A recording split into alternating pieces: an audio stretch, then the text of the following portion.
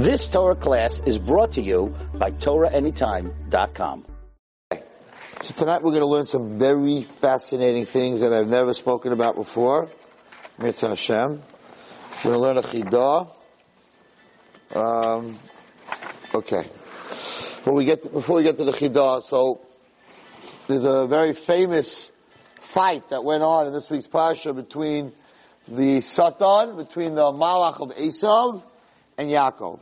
So let's take a look at this fight for a moment. Whoever's phone is ringing, like, hello. Vayivasa Yaakov levadai.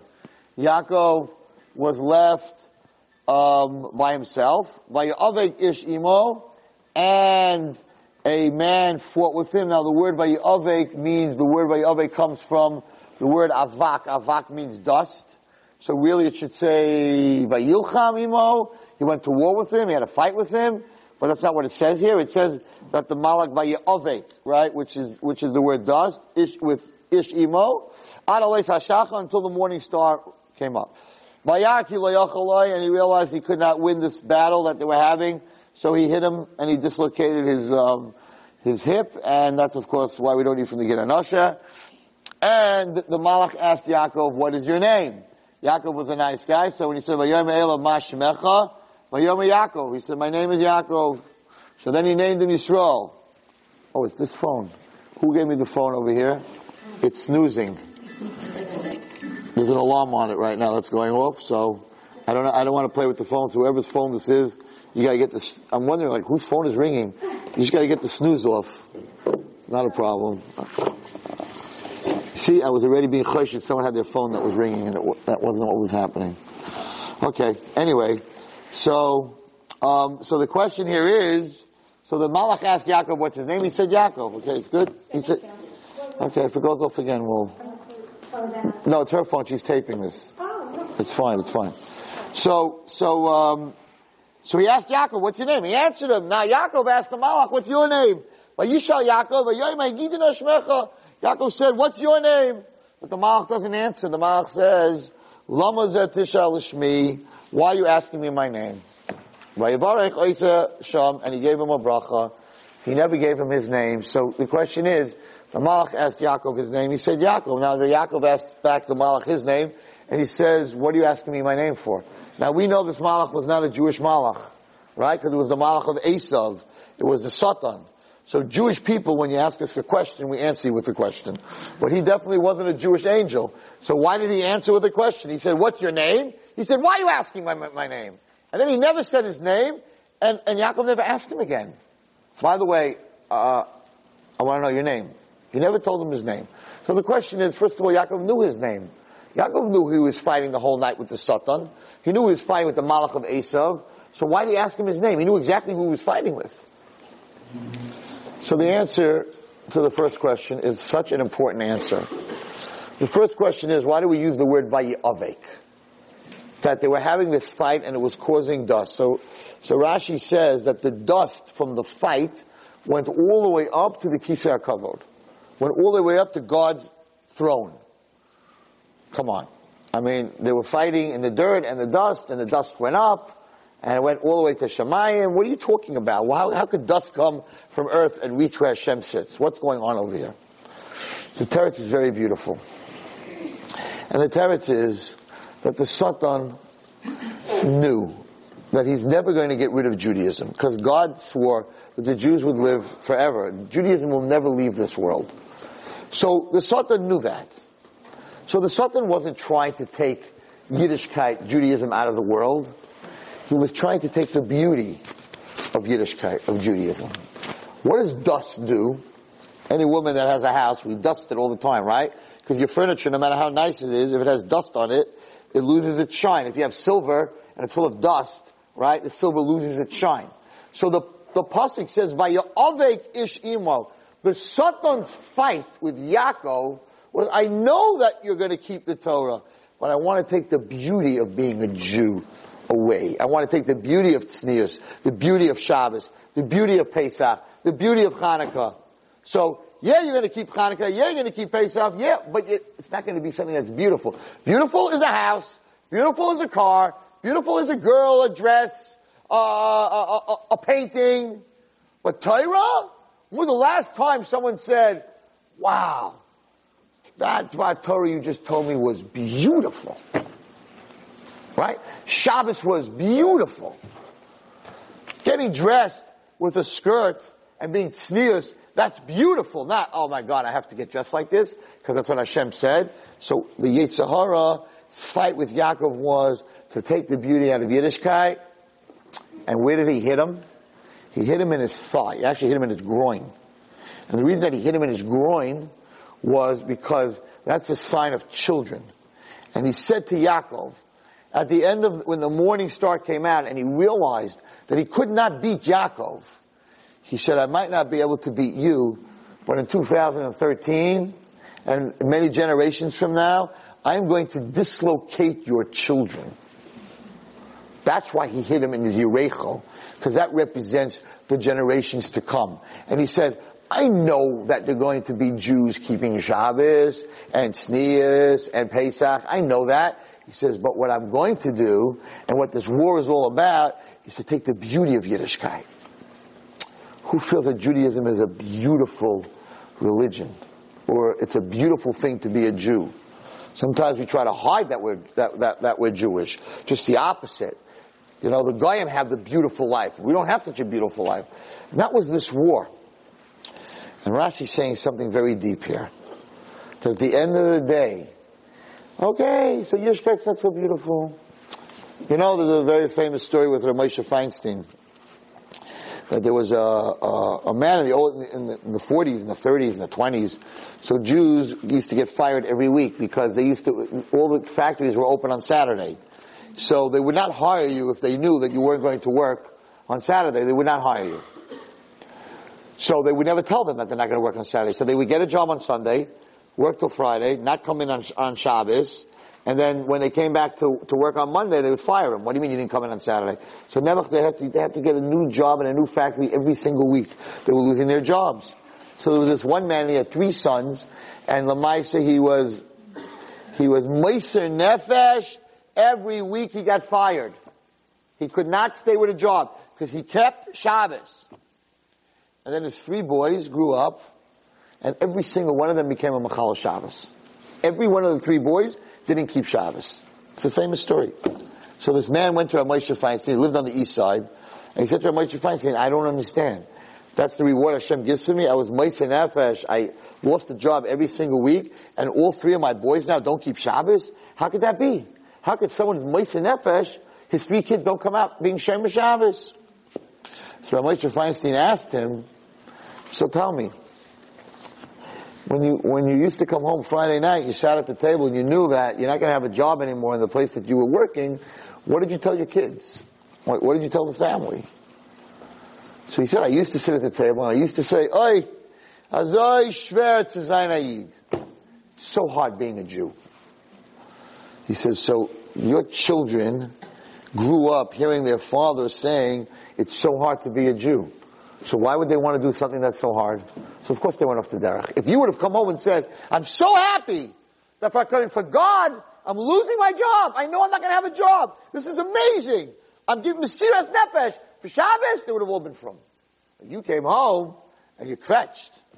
It's so hard to be a Jew. How careful we have to be with our children when they're not doing so well in school and we tell them, do you know how hard it is for me to pay your tuition? And then we don't understand why those kids send their kids to public school. Because their whole life they're growing up hearing how hard it was for parents to pay tuition.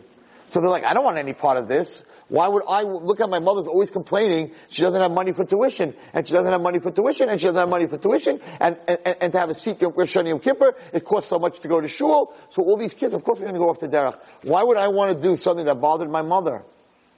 So what happens in the end, and what Rashi is saying, that once the religion becomes dusty, and it's not shining anymore, and it's not beautiful anymore, that dust will reach God. Will reach where God sits. And in the end, God will not be anything to you either. God will not be shiny. God will not be beautiful. The dust, if Yiddishkeit, it's an unbelievable Rashi. If Judaism becomes to the Jew something that they have to do and it's not beautiful, in the end, God will become something that's not beautiful. I just have to do it because He's the boss, because He can take my life. But my relationship with God will not be a beautiful life. So the Satan was looking to cause this dust of taking the beauty out of Yiddishkeit to go all the way up to the Kisei HaKavod, that the beauty of God will disappear. And as we see in our generation, God is not doing well in our generation. Everyone is blaming Him for everything. The people, either they don't believe in God, or it's His fault there was a typhoon in the Philippines and 10 people died. So the people who believe in God, oh, what a terrible God, look what happened, 10,000 people died. And the other people are like, we don't even believe in God. So what's happening is that religion, our religion's every religion, but our religion is becoming something that's rote, that you have to do. But Shabbos is not something beautiful by us. We're not having our kids put on plays and sitting at the table and talking about the family and taking our little Kindle up to shul and making Shabbos beautiful. I grew up in a house where Shabbos was beautiful. Everything my father did on Shabbos was a contest and a game, and at Friday night, as tired as he was, and I've told you this 100 times, as tired as he was after the meal, he sat down on the couch with my mother, and from when I was 7 years old, we put on a Parsha play. I was a little teeny kid, and on Friday, I had to prepare that play with my brother, and we had to do props, and my father and mother would sit there 10 minutes, and we'd put on this play. So I have no stage fright. I'm on stage since I'm 7 years old. It wasn't Broadway, okay? But it's true. I'm serious. And I knew the Parsha better than any other kid in my class, because I lived the Parsha. Right? We did all kinds of stuff. We stuffed pillows. Whatever we did, me, my brother, and my sister, there were 3 people. My parents only had 3 kids. We put on a play from when I was 7 years old till I was 12. And every year, we wrote new stuff, and Shabbos was amazing. We had to prepare a play. And my father always brought home from the city, he would bring home flowers for Shabbos. I remember and he'd bring home cookies that we didn't have a whole week, and he'd bring home food that we didn't have a whole week. He would go to the east side for one thing, then he would go to Washington Heights to get yekachalas, and he came home Shabbos, all these different things for Shabbos. It was beautiful. And now today, yes, a lot of food gets thrown out in my house. My wife does not understand. How many dips can we eat, right? And I go to Pomegranate or wherever I go Thursday night, and I spend a lot of time. It's very relaxing. And I buy fruit, and I buy dips, and then by Shabbos day, I have one store I like their olive dip, and the other store I like their dyed coleslaw, and this store I like their muffins. And I spend the whole Friday going from one store to the other. My wife has never bought a flower for Shabbos. I go to the flower store and I buy the flowers for Shabbos. Where does that come from? Where does that come from? From my parents. That was my father. He put on the table, in those days, chickpeas he bought on the east side, and Grieven he bought somewhere else. And he went all over New York on Friday, and he used to, that was his day off, so to say, because he was a traveling salesman, and Shabbos was very special in our house. And he had his tea, and we had our watermelon, we had our dessert, and there was no fruit like today, where you have fruit in the winter, peaches and plums and all that stuff from Chile. It didn't exist. They weren't flying fruit or bringing fruit from South America. There was one store on the west side that had fruit, summer fruit in the winter. There was one store. There was no such thing as getting watermelon in the winter. I mean, you don't remember those days, but you had apples and oranges and bananas. That's it. That's all you had a whole winter. Now everything comes in from Chile, from everywhere else. He went every single Friday, and we had watermelon. He went and he bought watermelon. It was very expensive. He bought watermelon for Shabbos, even though it was coming from South America, wherever it was coming from. And Shabbos to me, is just a very, very special day. But so many of my friends who used to come to my house for Shabbos, their Shabbos table was boring. Their parents just wanted to get finished with it. So today, I don't meet them shopping. They're not interested in shopping. You go shopping for Shabbos? Just call it in. Let the Mexican guy bring it in. What are you doing? Just order it. And I'm like, order it? I buy the flowers. Not only that, I'll tell you a step further, that my father, Oliver Shalom, never even realized what he was doing. He always brought two different flowers. Because on a rose, you make a borei atzei b'samim. Because atzei means wood, and the stem of a rose is very hard. It's like thorns and it's very hard.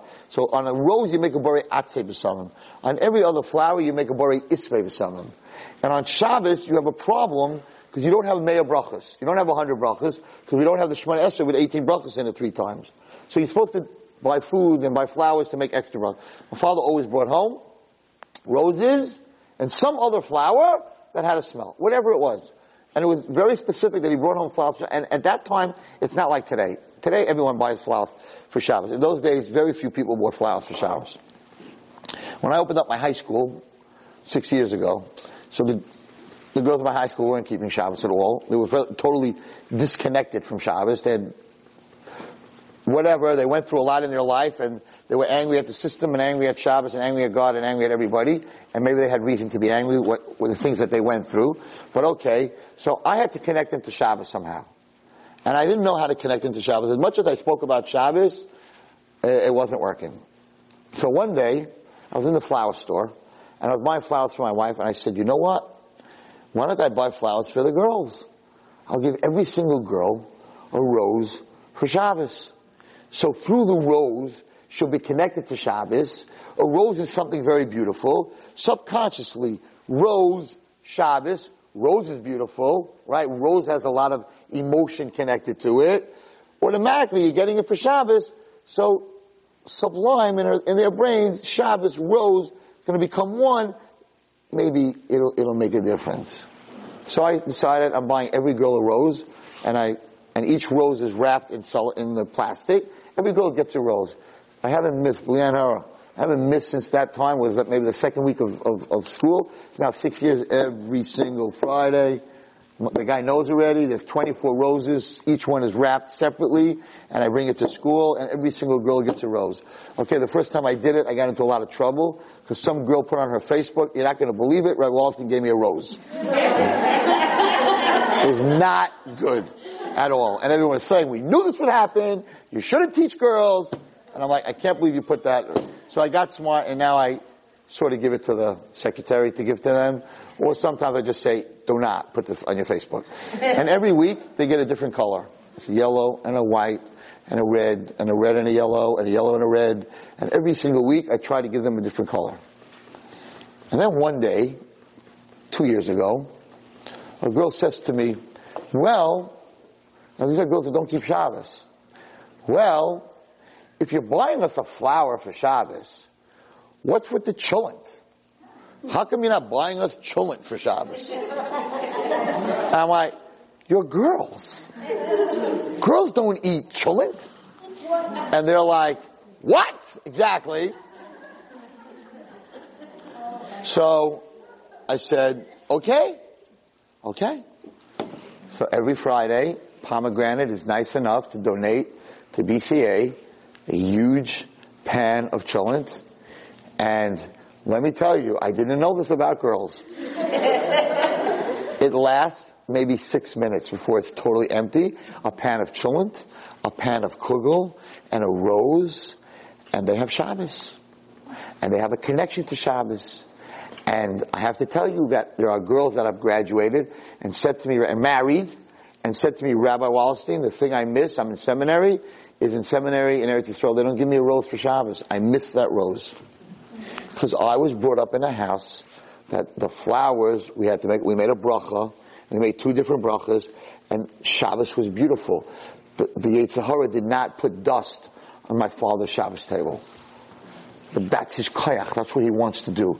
He wants to make it just something that's boring and read the bina, and then when you finish the bina, right, read the next thing, and then read the next thing, and just sit in your room and read and read and read and read, and have nothing to do with the beauty of Shabbos, right?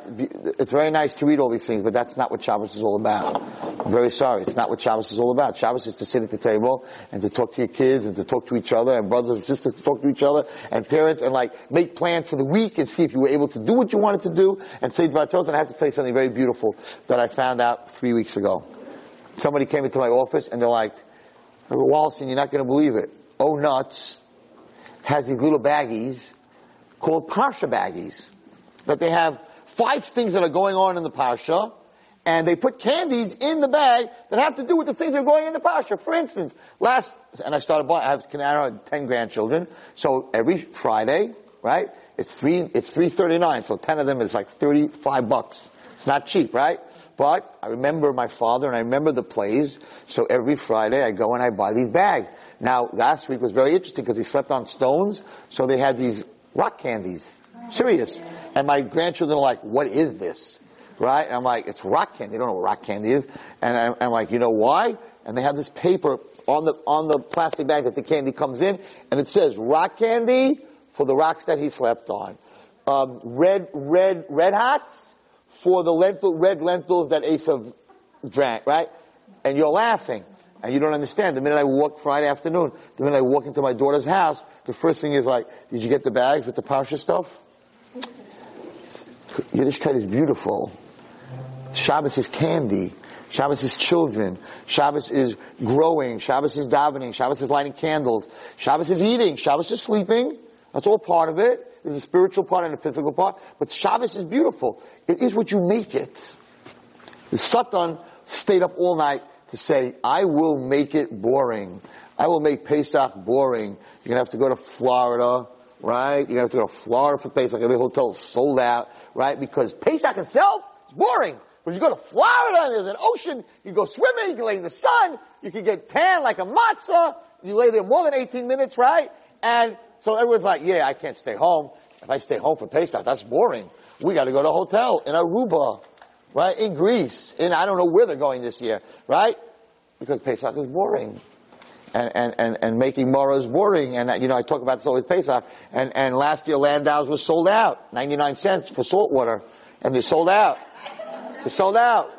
People can't make their own salt water. I know that they sell salt water. So I came to buy salt water to show my class. And they're like, we're sold out. I'm like, you sold out on salt water. People, because it's disgusting. Pesach is disgusting. Why should I make salt water? Right? So the charosis is pre-made, the mara is pre-made, the lettuce is pre-washed, the matzahs are pre-made. So what are you doing? You set the table? No, the maid set the table. Right? So what did you do for Pesach? Besides kvetch. So Pesach became something that to have Pesach at home, it's dusty. So we have to all fly. Rabbi Eli Mansour always says, I can only say because he says, how do my Syrian people in my shul, how do they prepare for Pesach? They pack. What do? They go to the attic. What do? They take out 2 suitcases. He said, I didn't say it, right? But this is what happened in our generation. The whole Yiddishkeit became something that's not beautiful to us. And the truth is, I just came tonight from an engagement. So I met this guy who does the same thing that I do. And he looks at me and he says, I have to tell you one thing. We both are involved with all these kids that are going through whatever they are. He says, Rabbi Wallstein, isn't it great? Rabbi Danny Mechanic, he says, isn't it great that we're from? I said, Danny, what are you saying? He says, isn't it great? We can come home for a Shabbos and we can sit in front of a Gemara. We don't need to do drugs to get away. We learn to get away. He says, isn't that amazing? Imagine if we didn't have all this. I would go out of my mind. He says, imagine if we didn't have this. Isn't this beautiful? Because all the kids and all the people that are looking for all the action and the nightclubs and the rock and roll and that whole world out there, which I'm going to talk about in 2 minutes. I was very nice to you tonight, by the way. Because last Tuesday night, I did a whole thing with a goldfish, and you would be all jumping out of your chairs if I did it here. I did it many years ago, and the women got very upset, so I was very nice. So I'm just going to tell you the story without taking my little Chayala, my little goldfish, out of the tank and putting her in my hands and watching her jump and down and die in front of you, which would make you all crazy, right? I never let her die, but you watch her suffer, and there's a reason, but Rabbi Wallstein, how could you do that? Right? Tzab alachayim. There's no tzab alachayim by a fish, by the way. Fish have no nerves. So that's why we don't have to shecht fish, and that's why we can let them just die. Guess what? All the fish that you eat in the tuna, all the tuna fish that you're like looking at me like, oh. So they have this big net and all the tuna, they pull it up and they drop it in the boat without water and they all jump up and down and they all die. And then they put them in a can and you put mayonnaise on it and you put it in a sandwich with lettuce. So I only have little Chayala jumping around. They have hundreds and thousands of tunas, but it doesn't bother any of you. You don't say, well, I'm not eating that tuna. Right? Right?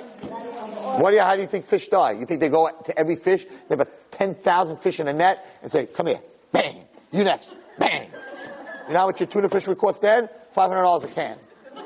They take it out of the water. When fish are out of water, they die. That's what happens. You don't have to shecht the fish because it doesn't have nerve endings. But anyway, we'll get to the fish at the end of this year. So at the end of the day, the truth is that I'm dealing with a lot of kids that girls that are wearing pants, they're doing drugs, they're going to nightclubs, they're being physically with boys, they're listening to rap. None of them are happy. None of them. Not one of them will say, I am in a good place. They're depressed. All these kids that are doing all this, they're taking drugs because they're depressed. They're cutting because they're depressed. They're anorexic because they're in a bad place. They're not having a good time. So, it was interesting when Rabbi Mechanic said it to me tonight. I'm like, you know what? You are so right. You know what I did today? I went to daven. I gave a share in the morning to a bunch of women. I learned. I davened. Okay, I only go to the mikveh erev Shabbos, but people go to the mikveh every day. I went to the mikveh. I took a shower, and I got up. I said, Molda'ani. I had lunch, and I washed, and I made brachas. I don't need drugs. I don't need to cut myself. I don't need a nightclub. I am very happy being a Jew because the dust, Baruch Hashem, because of the parents who brought me up, there's no dust on my silver. I love this. I love saying, Hashem Elokeinu, Hashem Echad, you are my God, you are one. I love saying, Habaycher ba'amo Yisrael ba'ahava. You chose me with love. Wow.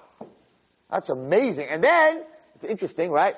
First, Hashem says, before you tell me how much you love me, I'm going to tell you how much I love you. So if you look at Kriya Shema, before you say Kriya Shema, you always are saying, you love me first. So in this relationship, God's saying, I don't expect you to love me unless you know that I love you. So first we make a bracha always, then we say Shema Yisrael. Wow. So, now you're saying, well, Ray Walton, you're like a freak of nature. You actually enjoy what you're doing. And the answer is, no, I'm not. At all. And it's just the opposite. If you get dressed and you cover your body and you go outside and you say, I don't want people to look at my body. I am not a cat crossing the street. I am not a dog being walked by somebody else. I am a woman. And there's a lot more to me than body parts. So I am proud to be able to cover my body and still be something in this world, not just some zoo person in a cage. They're going to walk down the street and some guys are going to whistle at me. What are they whistling at? Do they know anything about you, your emotions, what you're going through in life, what hurts you, what you care about? They don't know anything about you. So we're getting so excited that they're looking at you, and that when you go to a wedding and you're not dressed correctly, that the boys on the other side are looking at you. What are you getting excited? Ooh, look, they're looking at me because you're wearing a tight skirt or a short skirt. What are you getting excited about? What are they looking at? They're not looking at you. They're not looking at you. They don't even know your name. They don't know what makes you tick. They don't know anything about you. They don't care anything about you. They're looking at what you're showing them, a bunch of body parts. That's what you're excited about? That guys like girls' body parts? Wow. Somebody should have told you that in 7th grade. You have to go to a wedding to find that out? And you come home and say, look at that, all the guys were looking at me. They weren't looking at you. They don't even know who you are. So it's just the opposite. When a woman gets dressed Tzniyut, and she walks out and she says, I'm a person. I'm the Queen of England. The Queen of England doesn't wear miniskirts. Now, if I told you that the Queen of England walked out in a miniskirt, you would all start laughing. Ha! Queen Elizabeth in a miniskirt? Are you crazy, Rabbi? Why are you laughing? Because you can't imagine the Queen of England in a miniskirt. She just doesn't belong in a miniskirt, Rabbi. She's a queen. She's royalty. She can't wear a miniskirt. That's crazy. That's disgusting. Queen Elizabeth in a miniskirt? That's disgusting. She's the Queen of England. So you, if you don't get dressed Tzniyut, means that you feel like you're a peasant. You feel like you're a peasant. So you don't feel the beauty in Tzniyut.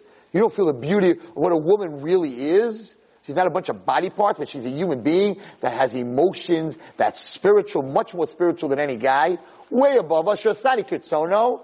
You should be jumping up every morning after you make that bracha. Oh my gosh, Wallerstein, with all his speeches, with all his stuff, can't say he's the will of God. And me, I can make this bracha every morning. If Rabbi Wallerstein tomorrow morning gets up in shul and says, Baruch atah Hashem Elokeinu melech haolam, Shosani Kitsono, first of all, everyone's going to walk away from me. Right. You've been teaching girls too long. Okay? But second of all, I have to say, Baruch Shem Kavod Machus Aliyah Ved, Bracha Levatala. Rabbi Wallerstein can give a million speeches, be the biggest tzaddik in the world. Rav Moshe Feinstein couldn't say Shasani Kurtzono. And every girl in this room can. Every woman in this room can say Shasani Kurtzono. And Rav Chaim Kanievsky in Eretz Yisrael, you go for brachas, the God, no, he can't make that bracha. Whoa! Check that out. So now the question is, when you make the bracha Shasani Kurtzono, are you lying? Or are you telling the truth? So now you gotta think about what you looked at last night and how you're acting. And you have to say, every morning, a woman has to have a thought that a man doesn't. And she has to say, am I the will of God? I just made a bracha. Blessed are you, the God of the world. You made me your will. I am the nurturer. I am the creator. That's why we can't make that bracha. You have children, you nurture children, your bodies are built to nurture children. Men cannot nurture children. We can't do that physically. So you have a bracha, you say, Asani Kutsono, I am the will of God. I am a nurturer. I am a creator. The guy on the other side of the mechitza, he says, Shalo Yisani Isha. Thank you that I'm not a woman, because I can put on tefillin and tzitzis. That's the whole reason that we make that bracha. So you make a bracha, Asani Kutsono, and then what do? You are way above us, and then you're willing to sell yourself way below us? That men should look at you? What are you doing? You're selling yourself so short. People don't understand that. So what, if you're going to say, okay, we're all saying, at the end of the day, it's very nice you gave a speech, but you know what? I just went to a Vart, and there were like 30 girls in. I did what you told me to do. I covered myself from here to the floor, and I was all Tzniyut, and all the guys were looking at the 3 girls in the corner with the tight skirts. So it's a nice speech you gave, but no one looks at me. At the end of the day, very nice speech, but nobody looks at me, and nobody wants to go out with me. And I'm like, so, you want to go out with those guys that are looking at the 3 girls in the corner? What's going to happen with those guys? Let's go a little further. So, they see this girl who's not dressed correctly. So they are parts buyers. They're looking for girls' body parts. So now, you're right. They gave her all the attention and not you. Thank God. So they're going to marry one of those girls. And 10 years down the road, that girl's going to find out that that boy that she married, that was looking at her because she was wearing a tight skirt, is having an affair with his Italian secretary. And she's going to get very upset. How could you do this to me? I don't understand. I married you, and you're having an affair? And I say to her, why are you shocked? He is a body part buyer. You were selling body parts. He bought those body parts. So if that's what he is, he's not deep enough, right, to want a person who has something going on emotionally and spiritually. If that's all he's interested in, because some girl is standing in the corner with a tight skirt, and he says, oh, I want to talk to her. I want to go out with her. So if that's what you were selling, and that's what he was buying, so 10 years down the road, he's going to find better one. So he's going to have this 19-year-old Italian working for him. He's going to say, well, I got new body parts. What do I need to be with her? She had 3 kids already. What do I need to be with her for? So I said, you created a monster. When you wore the short skirt and you attracted this guy, that's what you get. But the girl who's at Snua, she's not attracting that guy because he's not looking for that. So he goes out with her and he starts to talk to her and he says, whoa, this girl has chesed, and this girl has rachamim, and this girl has midos, and she gets along with her parents, and on all the dates she never talked one bad word about anybody.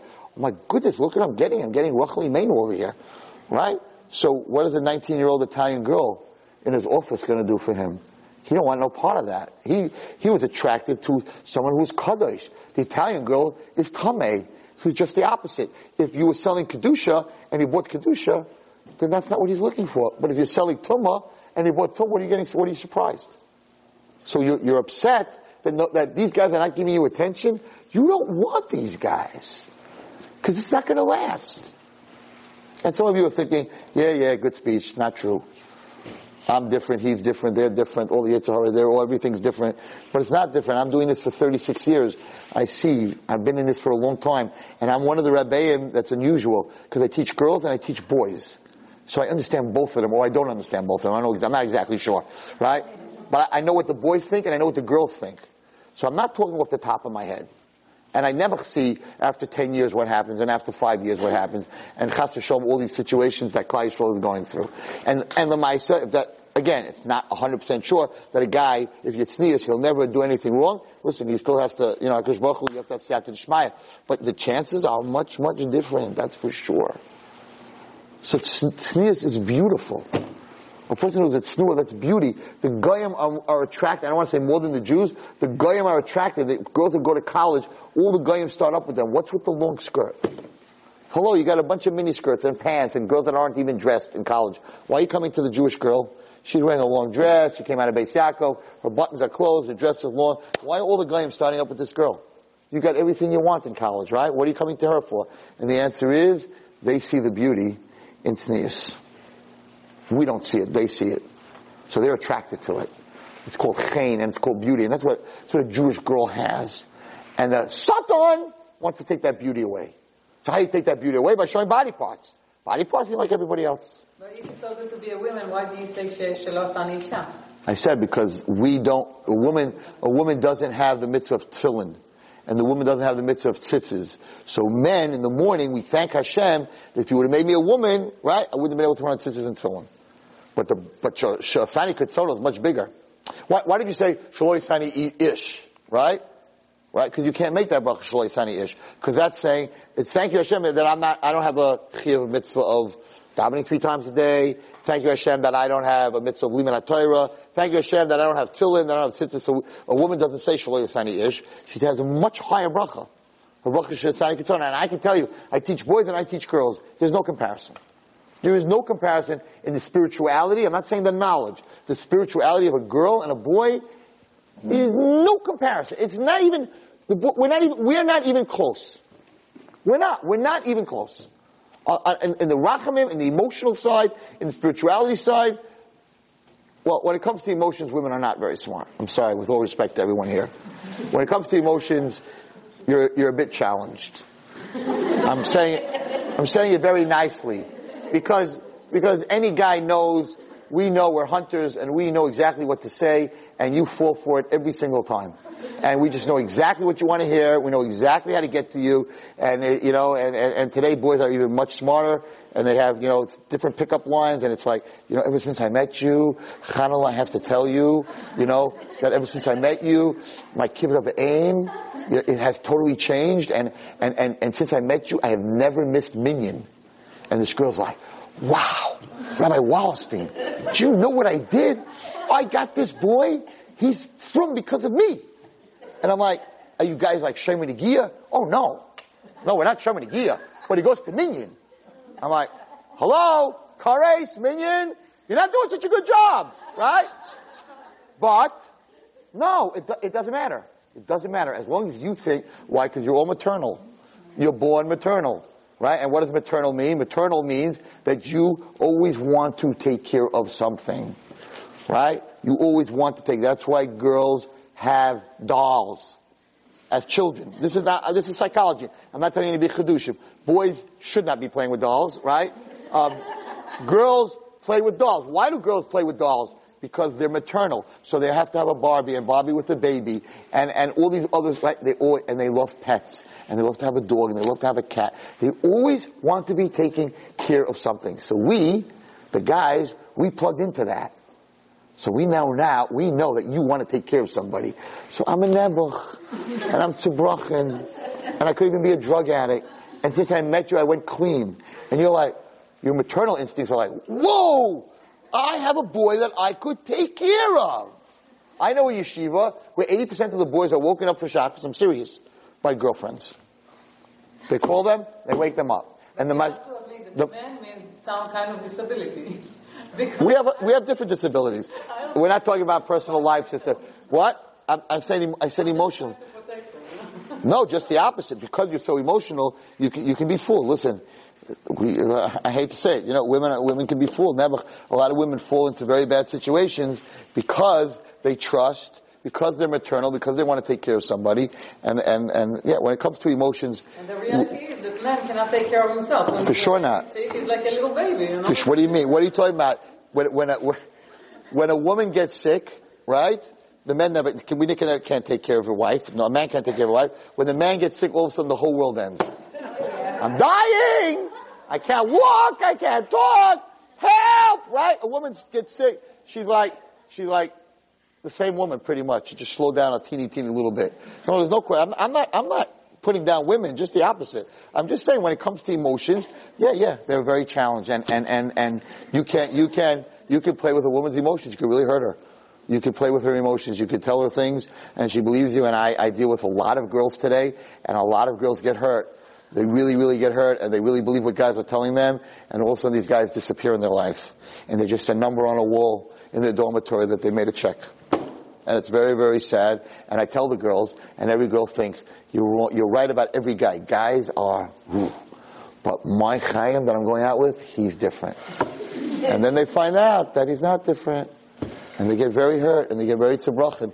And the worst thing you could ever tell somebody is, I told you so. So I can never say that. I can't say I told you so. I could cry with you, but I'm not going to tell you I told you so. Right? And women get hurt all the time. There's nothing to talk about. So they're on a much higher spiritual level, but spirituality is emotion. That's the same world. It's the same world.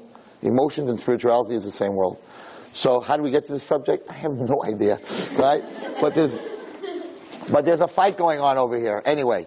So you have to be careful. Don't just use your mind, not only your heart. You have to think also when it comes to these things. A person has to think, and if it's wrong, it's wrong. And even if the boy is davening because of you, and he's learning because of you, and he has kibbut aim because of you, doesn't give you right to do an avera, and doesn't give you right to do an avera, and you shouldn't be fooled by that. At the end of the day, he should be getting up for davening because he should be getting up for davening, not for you. You don't want to get married and be your husband's mother. Okay? So if this guy's getting up because of you and going to daven because of you and putting tefillin because of you, guess what happens? When you get married, now he has you, he no longer has to put on tefillin. And I can't tell you how many girls that I know that their husband stopped going to minyan and they daven b'yechidus for 10 minutes in the dining room, and these girls are so upset about it because, yes, before they were getting married, he went to shul 3 times a day because she said, I will not date you unless you go to shul 3 times a day. So he went to shul for her. The minute he got her, we don't have to go to shul for her anymore.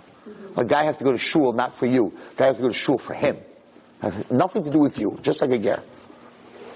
Okay, I have no idea who needed to hear this tonight. I don't know who. It was not planned. It's not part of my shir. I don't know how it got here. But it's late, and I want to finish with the second question. So the second question is, the Malach, he asked the Malach, what's your name?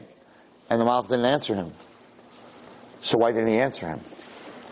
And the answer is that the Malach did answer him. So there's 2 answers. One, he said, Mashmecha, what's your name? He said, Lama Tishal Shmi, why are you asking my name? Yetzer Hara says, the bottom line is I'm the Yetzer Hara, and every single year, every single generation, I'm a different Yetzer Hara. So you're going to figure me out this time. Next generation, I was never worried about cell phones. When I was growing up, there was no such thing as internet, or cell phones, or DVDs. So there was no Yetzer Hara, me growing up with all this stuff. We had other Yetzer Haras, right? We had television, which is not the Yetzer Hara today. So Yetzer Hara told Yaakov Avinu, you're going to figure me out? You think you're going to beat me? You're going to figure me out this generation? I'm coming to you next generation with new stuff. Even some of the girls in here, right? You had, growing up as a teenager, you had internet and DVDs, but you didn't have Snapshot and all this other garbage that's out there today, right? So, how does Rebbe Wolf, you know about that? I came out of my cave yesterday, actually, right? But seriously, right? You didn't have all this stuff. So now, there's a new Yetzer Hara that the 13, 14-year-old girl is having, that when you were 13, 14-year-old, you didn't have that. You had something else. So the Yetzer Hara told Yaakov, what am I going to tell you my name for? Avodah Zarah? By the time, next generation is going to be something else. Therefore, I don't have to tell you my name. It's not going to make a difference. But there's another very beautiful teretz. And the other beautiful teretz is that he did answer the question. He said, Ma Shemecha, what's your name? And his answer was, Lama Zeh Tishal Shmi. My name is, why ask questions? He answered him. He says, you want to know what the source of who I am is? Nike. Just do it. Don't think about it. Don't think about the consequence. Don't ask any questions. You're in the mood? Do it. Party. Have a good time. Yeah, you'll figure it out later. By the way, that's how the whole credit card business was created. You go with a credit card, right, and you're like, oh my gosh, right? I don't have this money in the bank. how could I just bought how am I going to do that, right? And you're like, I'll worry about it when the bill comes. Right? So that's a person who's silly. Because when the bill comes, you're going to have a problem. Right? So the whole credit card, the whole thing is built on, right? Just do it. Love is at fish out. Don't ask any questions. Spend the money. We'll figure it out when it happens. And then all of a sudden you're in big trouble. And you need personal bankruptcy and your credit score goes down and then you can't buy a house and you can't do this. Oh my God, I maxed out my credit cards, right? That's what the HO was saying. Max out your credit cards. Max out your life. Just do it. Just party. So when Yaakov said, what's your source? What are you all about? He said, Ma Shmecha, what's your name? He said, I'll tell you my name. Lo Mozeh Tishal L'Shmi. That's my name. My name is party. Don't ask any questions. So that's why Yaakov didn't ask him again, what's your name? Because he actually answered him his name. Okay, so I want to end with this. If you get a chance, and you chas v'shalom have internet, you should look at the Tuesday night share on this week's, what I gave last night, because there's a chidah in that share, which I wanted to say tonight, but it's not what was supposed to come out of my mouth, I guess. There's an unbelievable chidah that's absolutely mind-boggling. It's a share that I never push a share. It's a share that you should see, and if you don't have internet, Baruch Hashem, you only have a phone, then you can go to Kol HaLashon and hear the share.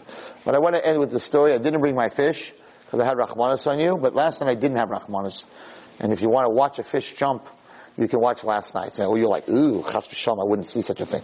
So I'm going to tell you what story I told last night and why I had my little Chayala fish with me. A little goldfish, she's very cute. She's very cute. It's a Gilgul. She has to do tshuva, so she has to go through this. Anyway, so Baruch Hashem, she's living and she's doing well. So the story was like this. So there's a bunch of fish at the bottom of the sea. Sounds like a Disney, right? It's not a Disney. Yeah, it's not. There's a bunch of fish at the bottom of the sea. And there's like 2 old fish and like hundreds of little baby fish. And the 2 old fish are giving a class to the little school of fish. Haha, right? Rabbi joke, right? And the 2 old fish are saying to the little fish, listen guys, are you wondering why there's only 2 of us? Where all the other fish went that were young once upon a time and only the 2 of us are alive? We're going to tell you why. Because all the other fish in our school, in our class, the other 100 fish, they wanted to see what's on the surface. Because they heard in the ocean there's no sound, and the colors on the surface, and the sun, there's warmth, and there's wind, and there's people, and there's action, and there's music. So all the other fish went to the surface, and there the evil human being was waiting with his nets, and he caught them, and he took them, and he ground them up, and he put carrots in them, and eggs, and sugar, and flour, rolled them up, and made them into gefilte fish. And then some of our brethren, of our brothers, they took, and they pickled them, and they put them in schmaltz, and they made them into schmaltz herring, and pickled herring, and matches herring, and all these little fish, their eyes are like, woo! What a story, right? Right? He says, and then some of them, they didn't do that too. They weren't nice. And they just opened them up, took out their guts, and fried them in a pan in hot oil. Right? We all do that, right? Show that you've had fish. Like, maybe I'm not going to eat fish again, right? Okay. So these little fish are looking at these old fish and are like, we don't believe these crazy stories. Grind them up and put them in schmaltz and fry them up. You're just trying to scare us. And they're like, there's only 2 of us. Aren't you wondering why? So this one fish, the bad fish of all the fish, gets up and says, these are old people. These are old fish. They don't have it anymore. You know, it's the old rabbi. Of course he doesn't have, he has a stupid flip phone. Rabbi Wallstein, he's an old man. He's out of it, you know. iPhone, come on, you know. Right? So he says to all the other fish, I don't believe anything he's saying. Let's go up and let's find out what it's like to be on land. This other guy's like, but maybe he's right. I really don't like that story with the grinding. I don't like carrots, and I don't like eggs, and I don't like that story. Maybe he's telling the truth. Okay, I have a great idea. This is what we're going to do. We're going to go to the surface, and we're going to look and see what's going on. And then we'll make the decision. Yay! They're all like, yes, you're brilliant. Okay. All the fish go to the surface. They come to the surface, and they see this big trawler, this big boat, who just took a bunch of fish, like thousands of fish in the net. They're watching. All these fish are watching, and they see all these fish that are caught in the net, and they're like, ooh, let's see what happens now. And they take the net, and they dump all the fish. Of course, there's no water. All the fish on the floor of the boat. And they're all looking to see, okay, now let's see what happens. Let's see if it's fun or not fun. And all of a sudden, all the fish that went into the boat start jumping. And the bad fish says, told you, it's a party. Look at them. Everybody's jumping. Wow. It's amazing. The earth is fat. I told you those old men were lying. I never saw fish have so much fun. We're just swimming around all day. These guys are hopping 5 feet into the air. That's what life is all about. Let's get into that boat. Never. They're not jumping. They're dying. They're gasping for air. And one fish all of a sudden goes, whoop, like 8 feet in the air, and they're like, holy cow, what a party that guy's having. But then he falls into the boat. So they all come to the surface, and they're like, we want to dance, we want to jump. Oh, the fishermen are like, a school of tuna. They put the net out, they grab them all, and they're like, in the net, they're like, can't wait. They're going to put us in the party boat, and we're going to be jumping. It's going to be so much fun. And they dump them in the boat, and they start jumping, and they're like, oh my God, this is not fun. I can't breathe. I'm choking. I'm dying. Oh my God, we're all dying. The old man was right. Too late. 3 minutes later, they're all dead. So I have my little goldfish that I didn't do this to you tonight. And last night I took the little goldfish and I put it in my hand and I said, the story's great, but you need to watch it. You need to watch a fish jump. So I put this little goldfish in my hand like this and I said, this hand is the Satan's hand. And the Satan says, come on, all you people. Jump out of the water. Mayim zeh Torah. Jump out of Yiddishkeit. Be like the Goyim. They're partying. Look at their nightclubs. Everybody's partying. Music. The Oscars, the awards, the music awards. Hollywood. Come on. Jump. Jump out of the Torah. Jump out of the water. Jump into my hands. And that's what we do because it's so exciting. Judaism is boring. Judaism is full of dust. What everybody else has. That's where the action is. Look at them. They're having such a good time. So we jump. And the Satan says, now you're in my hand. You're not jumping, mister. You're dying. So I showed my class last night what it looks like when a neshama does averos and steps out of Yiddishkeit. And this poor little fish started hopping and bopping in my hand and opening its gills and opening its mouth and grabbing air, and my whole class was screaming, put him back in the water, Rebbe! You can't do that! I said, no, Tzad Malachayim. No, it doesn't matter, we can't watch it. Put it back in the water. And I'm like, Chayala, you ready to go back in the water? And of course I put her back in the water, and she went swimming around, and they were like, these are guys, they're like, oh my God, I can't believe you did that. So I looked at all of them and I said, really? You have so much rachmanis for a goldfish? What about all the kids that are smoking on Shabbos? What about all the kids that are off the derech? What about all the Jewish kids that are outside the water? And their neshamas look like this fish? How come nobody cares about them? How come nobody's worried about them? How come you're not sitting in your chair and saying, oh my God, put them back in the water! Let's build yeshivas! Let's put money in! Let's get these kids back into the water! How come nobody cares? How come we can't raise $5 to help these kids? How come nobody cares about Jewish souls who are dying, but we care about a goldfish? How come? Because we don't understand what a neshama looks like when it's watching a movie, or when it's touching a boy, or when it's wearing a miniskirt. We don't understand that that neshama looks like that goldfish, and it's trying to get air, and it's trying to breathe, and it's dying! So we sit there, who cares? But a goldfish, you'd all send me emails tomorrow. You're mean? How could you do that? Maybe report me to PETA, whatever they're called, right? How can you do that to a little fish? But we're doing this to our kids, and we're doing it to Jewish souls. Nobody has a problem with it. But a goldfish, ooh, Rabbi Wallerstein, put him back in the water. Well, it's time for all of us to start putting Jewish souls back in the water. Because guess what? If the stocking gets to hold the fish long enough, it's so dead that you put it back in the water, it doesn't help it anymore. Sometimes we let our kids go so far down that there's nothing to help them anymore. Chas v'shalom. That's this week's Parashat about Teitzei Dina. Dina went out to see what happened to the guy and what's going on. She thought that she would see the beautiful world of style, and in the end she paid the ultimate price with Shem. It's this week's Parasha. Something I wanted to talk about tonight, but it's too late. So my bracha to everyone is that HaKadosh Baruch Hu should take us, all of us that are out of the water, and put us back in the fish tank so that we could swim again and see Mashiach b'mehera b'yameinu. You've just experienced another Torah class brought to you by TorahAnytime.com.